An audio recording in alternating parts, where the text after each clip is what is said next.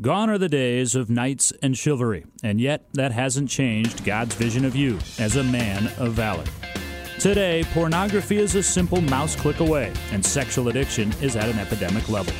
Dr. Mark Laaser is an internationally known author and speaker, the leading Christian authority on sexual addiction, and the host of Faithful and True's online radio production, the Men of Valor program. Here now is Dr. Mark Laaser. Welcome to our show today. We're going to continue, Randy, to talk about the 7 principles of recovery, of the healing journey, and today we are moving on to principle 4. This series is going quickly for me. I hope it's going like that for the listeners as well. I marveled at the fact that of the 7 principles, we're all the way up to number 4 this morning, which is we seek accountability and to build our character as children of God. Great subject there. Well, there's a lot of different things in this principle. As the listeners already know, we're basing this series of shows on the Life Guide for Men that I wrote back in, I think, the late 90s. And when we were doing that, we were kind of working off of the wisdom of the 12 steps. And the 7 principles are based on combinations of the steps. And for those people out there that are listening, that are attending a 12-step group, they'll recognize perhaps that this principle number 4 is based on steps 6 and 7, which are basically about character development. Okay. We humbly ask God to remove all defects of character, and that kind of assumes we know what our defects of character are, Randy. Right. But the principles build on each other. And if we spent some honest time looking at Principle 3, which is about our moral inventory, the history of our life, the history of our sinfulness, the history of our anger and anxiety and stuff like that, then if we've done that work well, we should be more prepared for this principle. In other words, this principle 4 is based around accountability. Is that not true? Well, it is true, certainly, that this principle is based around accountability. Actually, all of the principles require some level of accountability. In other words, you need to be accountable to your group, to others, to be working on these principles. But in this particular principle, we take some time out to look at the whole idea of accountability in the first assignment of this principle in the workbook. And one of the things that we emphasize in the work is to make sure that as you're working an accountability program, that you probably need a general of that accountability group, which the 12-step programs for many, many years has been calling your sponsor. So let's get to that in just a minute. I think before we move on, we should point our audience to the fact that I have written a whole book about it called The 7 Principles of Highly Accountable Men. And we've done a couple of shows on accountability that are in our archives, I would think. So if the listeners are really interested in a detailed explanation of accountability, there would be those other resources there to understand that. And just like the workbook or this life guide for men that we are taking these principles from, all of these resources are available at faithfulandtrue.com in our bookstore. So when you're hearing us mention resources like the Life Guide for Men or Dr. Laaser's book about accountability, if you go to our bookstore on faithfulandtrue.com, you'll find all these. They're very easy to order, and we can ship them out directly to you. So back to this principle number 4, Mark. I think most addicts believe, there's a tendency for you to want to recover on your own. Yeah, that's definitely true.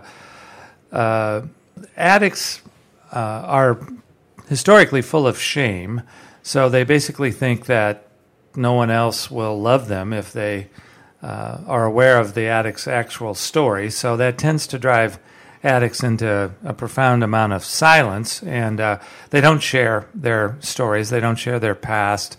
They don't share what they're feeling. They don't certainly share negative emotions.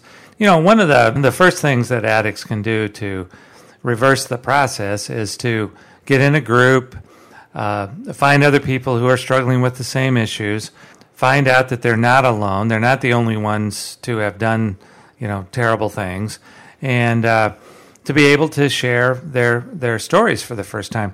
Accountability really means finding a group of people that are able to support you and encourage you and bring to you the collective wisdom of a larger fellowship of men struggling with the same issues. I've always been struck with your personal story of how you had all of this shame and apprehension as you went to your first group meeting, right, thinking that you were the only one that had a story that was this shameful, as they went around the room before you even had to speak, and others were able to give a short version of their personal story. It put you in a much more comfortable place as far as being able to open up. Yeah, that's right. And that's the power of a group, because one of the things we're going to get to here in just a minute is that, a group generally should have guys in it that are farther down the road than you are, so that they are more experienced and practiced at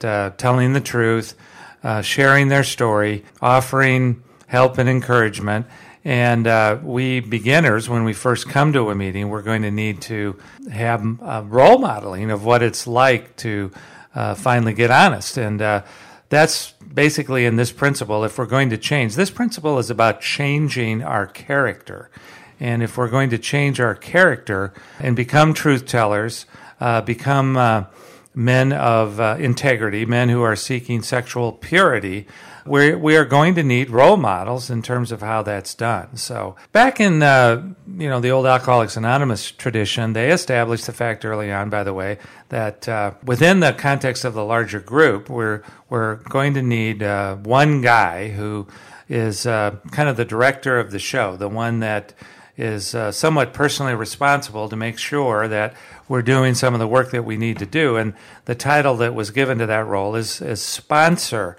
It has all kind of implications for the business world and, other kind of places. People sponsor us and really sponsor us to be successful. When you go to a meeting, you're going to be encouraged at some point after you've been there for a few weeks to pick out one person from that group, ideally a person who's probably got at least a year or so of sobriety. That's always one of the things that I believed is important to become your sponsor. And in the workbook, I describe some characteristics of what a sponsor should be like. I was just thinking that when I'm out there on the road speaking about accountability and other kinds of things about recovery, what is the role of sponsor is one of my most frequently asked questions. So let me just read this list here to the listeners, and I think they'll begin to get an idea. This may sound surprising because sometimes we think that a sponsor or an accountability group will be, the people who just remind us about things we're not supposed to do. But on the other hand, the first thing that a sponsor is, I think, is someone who will give you encouragement. I think we all need encouragement. We all need positive affirmations. A sponsor should be the major league cheerleader in your life, reminding you not just of what you're not going to do, but reminding you of the positive things that you're starting. A sponsor is someone who you can talk to probably daily. I think particularly in the first few months, you're going to want to talk to your sponsor every day. My first sponsor, if I didn't call him 3 times a day, and that was in the day before cell phones and electronics, he would come looking for me. He actually would come to my house. He would try to find me. But beyond that, the sponsor was someone that I learned to talk to on a daily basis and tell him what I was thinking and feeling and worrying about and anxious about and angry about and all those things. Now, this is very key. I think a sponsor is not someone who is a fixer. In other words, they're not going to just offer you solutions. A sponsor is a person who is just going to listen. I think so oftentimes in the early days, we've never had people to listen to us without trying to fix us. So a sponsor's role should be to be a good listener. I like this idea, Mark, of the sponsor being an encourager and a good listener. I think it's a good point for us at which time for us to take a break right now, because let's have our audience focus on the positivity of that, because I think it can be intimidating when you're thinking of having a sponsor, because I think by nature most people struggling with any level of addiction don't like to be told what to do, this kind of thing, where a sponsor being viewed as an encourager, right, building on the positive, I think that just leads to good, positive change. And we're going to take a break at this point. You're listening to Dr. Mark Laaser. This is the Men of Valor program, and we'll be right back.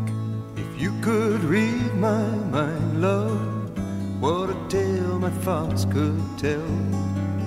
Just like an old-time movie about a ghost from a wishing well, in a castle dark or a fortress strong with chains upon my feet.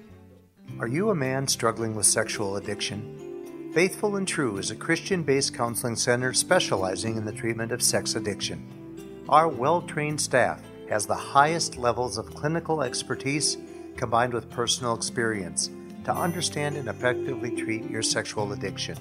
We have a proven track record for helping men who are seeking a transformation in their lives. Our 3-day intensive workshops, led by Dr. Mark Laaser, the leading Christian authority on sex addiction, is the most effective and affordable treatment program in the country. Our workshop alumni rate our workshops as life-changing. We also offer workshops for spouses and couples. If you're serious about making a change in your life and are seeking a treatment program provided by the top Christian experts in the sex addiction field, visit us at faithfulandtrue.com to learn more. That's faithfulandtrue.com. I never thought I could feel this way, and I've got to say that I just don't get it.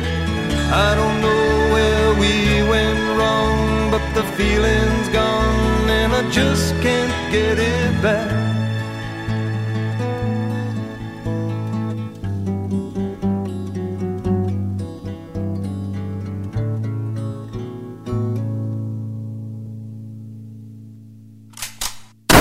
Time now for the Trigger of the Week. Well, the Trigger of the Week, Randy, we're continuing what the recovery community has called HALT, which is an acronym for Hungry, Angry, Lonely, Tired. The listeners may remember that I added my own letter to that, so it's HALT B, and the B stands for boredom. Today we're going to return to the beginning because we haven't covered hungry yet.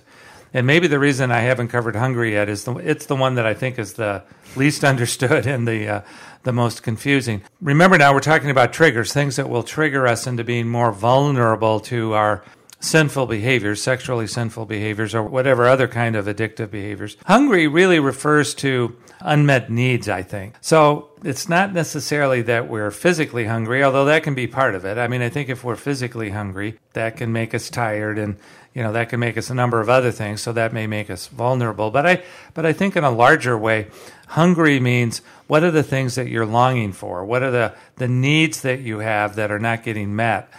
I think a lot of people would recognize the fact that if we have needs and they're not getting met, that generally leads us to be angry about that. That leads us to be resentful. Anger and resentment will generally lead to feelings of entitlement, like I deserve to get my needs met.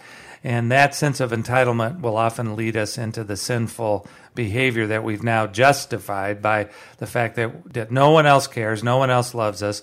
I might as well take care of my own needs. So hunger is about unmet needs. By the way, there are those smart Alecs in the program, particularly in the field of sexual addiction, who would like to translate the H into horny. Well, it can be about, sexual desire and lust and all of that kind of thing.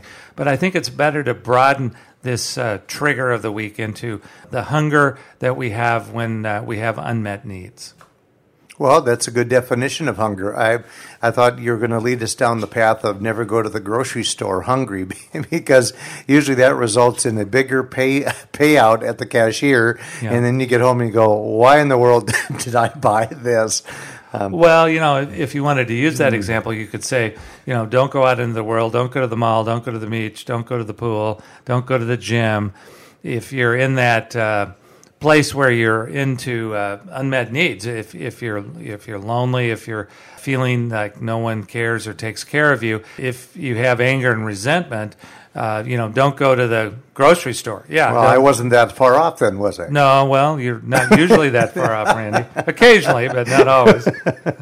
You're good at reminding me when I'm way off. Yeah. Okay. Let's return back to you're giving a definition of the role that the sponsor plays. We were given a short list of things that a sponsor is. The next thing I think a sponsor is, they're going to be an encourager, a good listener. They're going to be a role model. They're going to be a person generally who has a great deal of sobriety themselves. I think a sponsor is someone with whom you can pray. It's a spiritual friend, a spiritual guide at some level, a person who shares faith with you, and at times might encourage you to pray, might offer to pray with you, pray for you. I think particularly as we understand these 7 principles, they are faith-based, so I think prayer is an important part of working these principles, and a sponsor is someone with whom you can do that.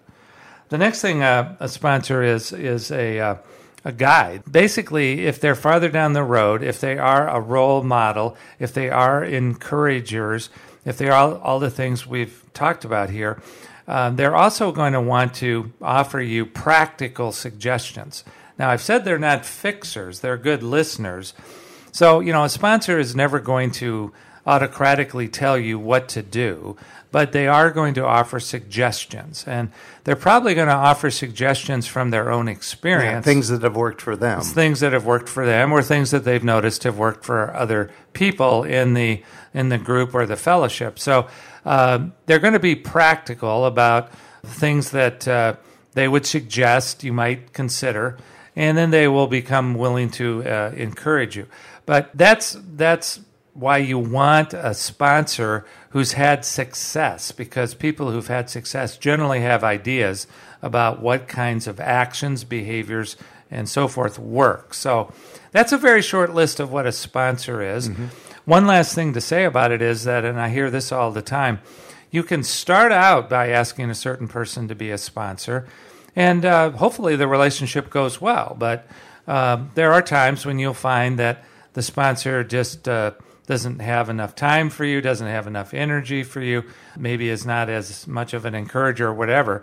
And, I just like to let the listeners who are working the program out there know it's okay to switch. It's okay to say to a sponsor, this relationship just really isn't being helpful to me, and I'd like to switch to someone else.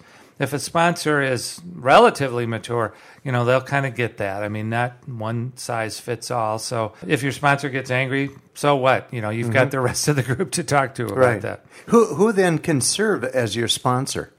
Well, that's interesting because I've always felt ideally it should be another person who's in the program, another person who is also working the same kind of principles, has the same struggles historically, is really suffering from the same addiction. Now, over the years, I've been willing to open that up a little bit and say that a sponsor perhaps could be anyone who's recovering from some addiction. It may not necessarily be sexual addiction. My first sponsor was struggling with sex addiction, but he was also very successful at recovery from alcoholism. Mm-hmm. So by the time I got to know him at first, he had 10 or more years of recovery from alcoholism. There again, he knew the program, he knew the principles, he knew what to work and do. So I think it's important to have a person that's been successful at changing something to be your sponsor. One misconception is a sponsor can never be your spouse. Yeah, I was just going to say the Life Guide for Men points out so clearly that your sponsor cannot be your spouse. That's right. And cannot be a member of the opposite sex. Well, that's for sure in our field. And right.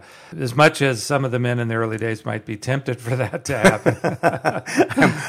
I'm looking for a really hot sponsor to help me through this. Well, that's not going to work. And that's the group would slap you upside the head if you even suggested such a thing. But anyway, yeah, a sponsor should be, in our field, a person of the same sex and the person who is farther down the road. The principle here also talks about character. Really, the heart and soul of this principle is about character. We're kind of just setting up, having the group and people and a sponsor in your life that are going to particularly help you with this one. Because this one, I think, is one of the tougher things to kind of get your head around. And that is, what are some of the character defects that we struggle with? And so just to list several, selfishness is a character defect, anger that's expressed in unhealthy ways, pride might be a character defect that we need to take a look at. Anxiety is not necessarily always a feature of character, but it is something that we emotionally deal with. Competitiveness, the list of negative kind of character traits can go on and on and on. Part of the job here of this principle is to really sit down, perhaps even at times with a counselor, and understand what you think are some of the real deep characterological issues that we're all struggling with at times. We've already talked at other shows, on other shows, about anger and anxiety and things of that nature. So I'm not going to get into that so much today. But what I would like to emphasize to the listeners is that this principle, really more than any others, is about cultivating humility, for example, and really struggling with your pride, really struggling with what we love in the clinical world to call narcissism. And one of the things to realize about pride and narcissism is that, generally speaking, those people who struggle with those character defects are people who have been profoundly wounded as children and have grown up self-protecting and doing things for themselves and emphasizing themselves and, those kinds of things. So, in this principle, as we're struggling to get free from, some of our own pride and that kind of thing, it's really good to have supportive places where we can talk about, some of the negative experiences of our early life, the woundings that happen to us. So that's all part of changing character, I think. When we get into this assignment, we're going to start looking at even some spirituality of this assignment. So if we are understanding some of the woundedness that happened to us, one of the things that we're going to need to take a look at are, who are the people that wounded us? Who are the people that have hurt us historically? And one of the positive characters that we're going to want to work on in this principle is an attitude of forgiveness eventually. It's okay at certain points in our recovery journey to be angry at people that have hurt us. It's all right at points to know what the pain and woundedness is all about and, what the actual hurt was. And at some point, we're going to need to get to a place where we at least consider the concept of forgiveness. The Bible certainly talks about this. There are any of us that come from whatever spiritual background, whatever denominational background, I think we would all recognize and accept that, forgiveness is an important part of mature character, that ability to forgive those who have hurt us. So that's one of the things we're going to want to think about in this principle. I think another thing that is going to help us in this principle is listening to the stories of other people. And when we go to group meetings, we're going to hear about other people, their pain, some of the stuff that they've gone through. And I think one of the positive character traits that we're longing for is empathy, having compassion, having understanding of other people and how they got the way they got. So I know when it came to hearing stories from other people at the various meetings that I went to, that it helped with a deeper understanding of how all people are wounded, all people cope with that woundedness, all people make mistakes in that coping. When you put all of this together, as we're trying to look at our character of anger, anxiety, pride, selfishness, all of that, empathy and compassion and forgiveness are really kind of some of the character traits that we all really want to work on. And it seems like when you find the right accountability group, or if you find the right sponsor, that individual or that group is going to really help you come to a much clearer understanding of all of those traits. That's right. Perhaps at the end of this show, it might be good to emphasize one thing. I'm just aware of it because as we were reading through this principle in terms of all the things that are in the workbook here, one of the aspects of the workbook that I think is so powerful is that some of the concepts we're talking about today, compassion, forgiveness, empathy, positive character traits, moral defects, these can be kind of vague. And one of the things a workbook is really good at, hopefully, is getting you to journal. I can't emphasize enough that the men that I've seen over the years that have made the most progress are the ones that are able to write and journal their thoughts about a subject. And the workbook will, in very specific ways, direct you to do some journaling kinds of work. So if you're sitting out there today and you're listening to this and it says, well, it sounds good, but it sounds vague, well, pick up a workbook and get into some of the specific writing assignments that will cause you to journal. And by journaling, I'm not talking about going to your laptop or your iPad or something like that and electronically journaling. I'm talking about writing stuff out. There's nothing quite like actually writing things to kind of draw stuff out of your mind and out of your soul. I think that's great direction for our audience to be hearing this morning. We'd like to thank you for listening to the Men of Valor program with Dr. Mark Laser. I'm Randy Everett, your co-host. We'd like to thank Ben Laser for his help as our technical director today. Thank you for listening to the Men of Valor program, and we will be back with you again soon. You've been listening to the Men of Valor program with Dr. Mark Laser. For information about this program or to learn more about Faithful and True, visit us at faithfulandtrue.com. That's faithfulandtrue.com.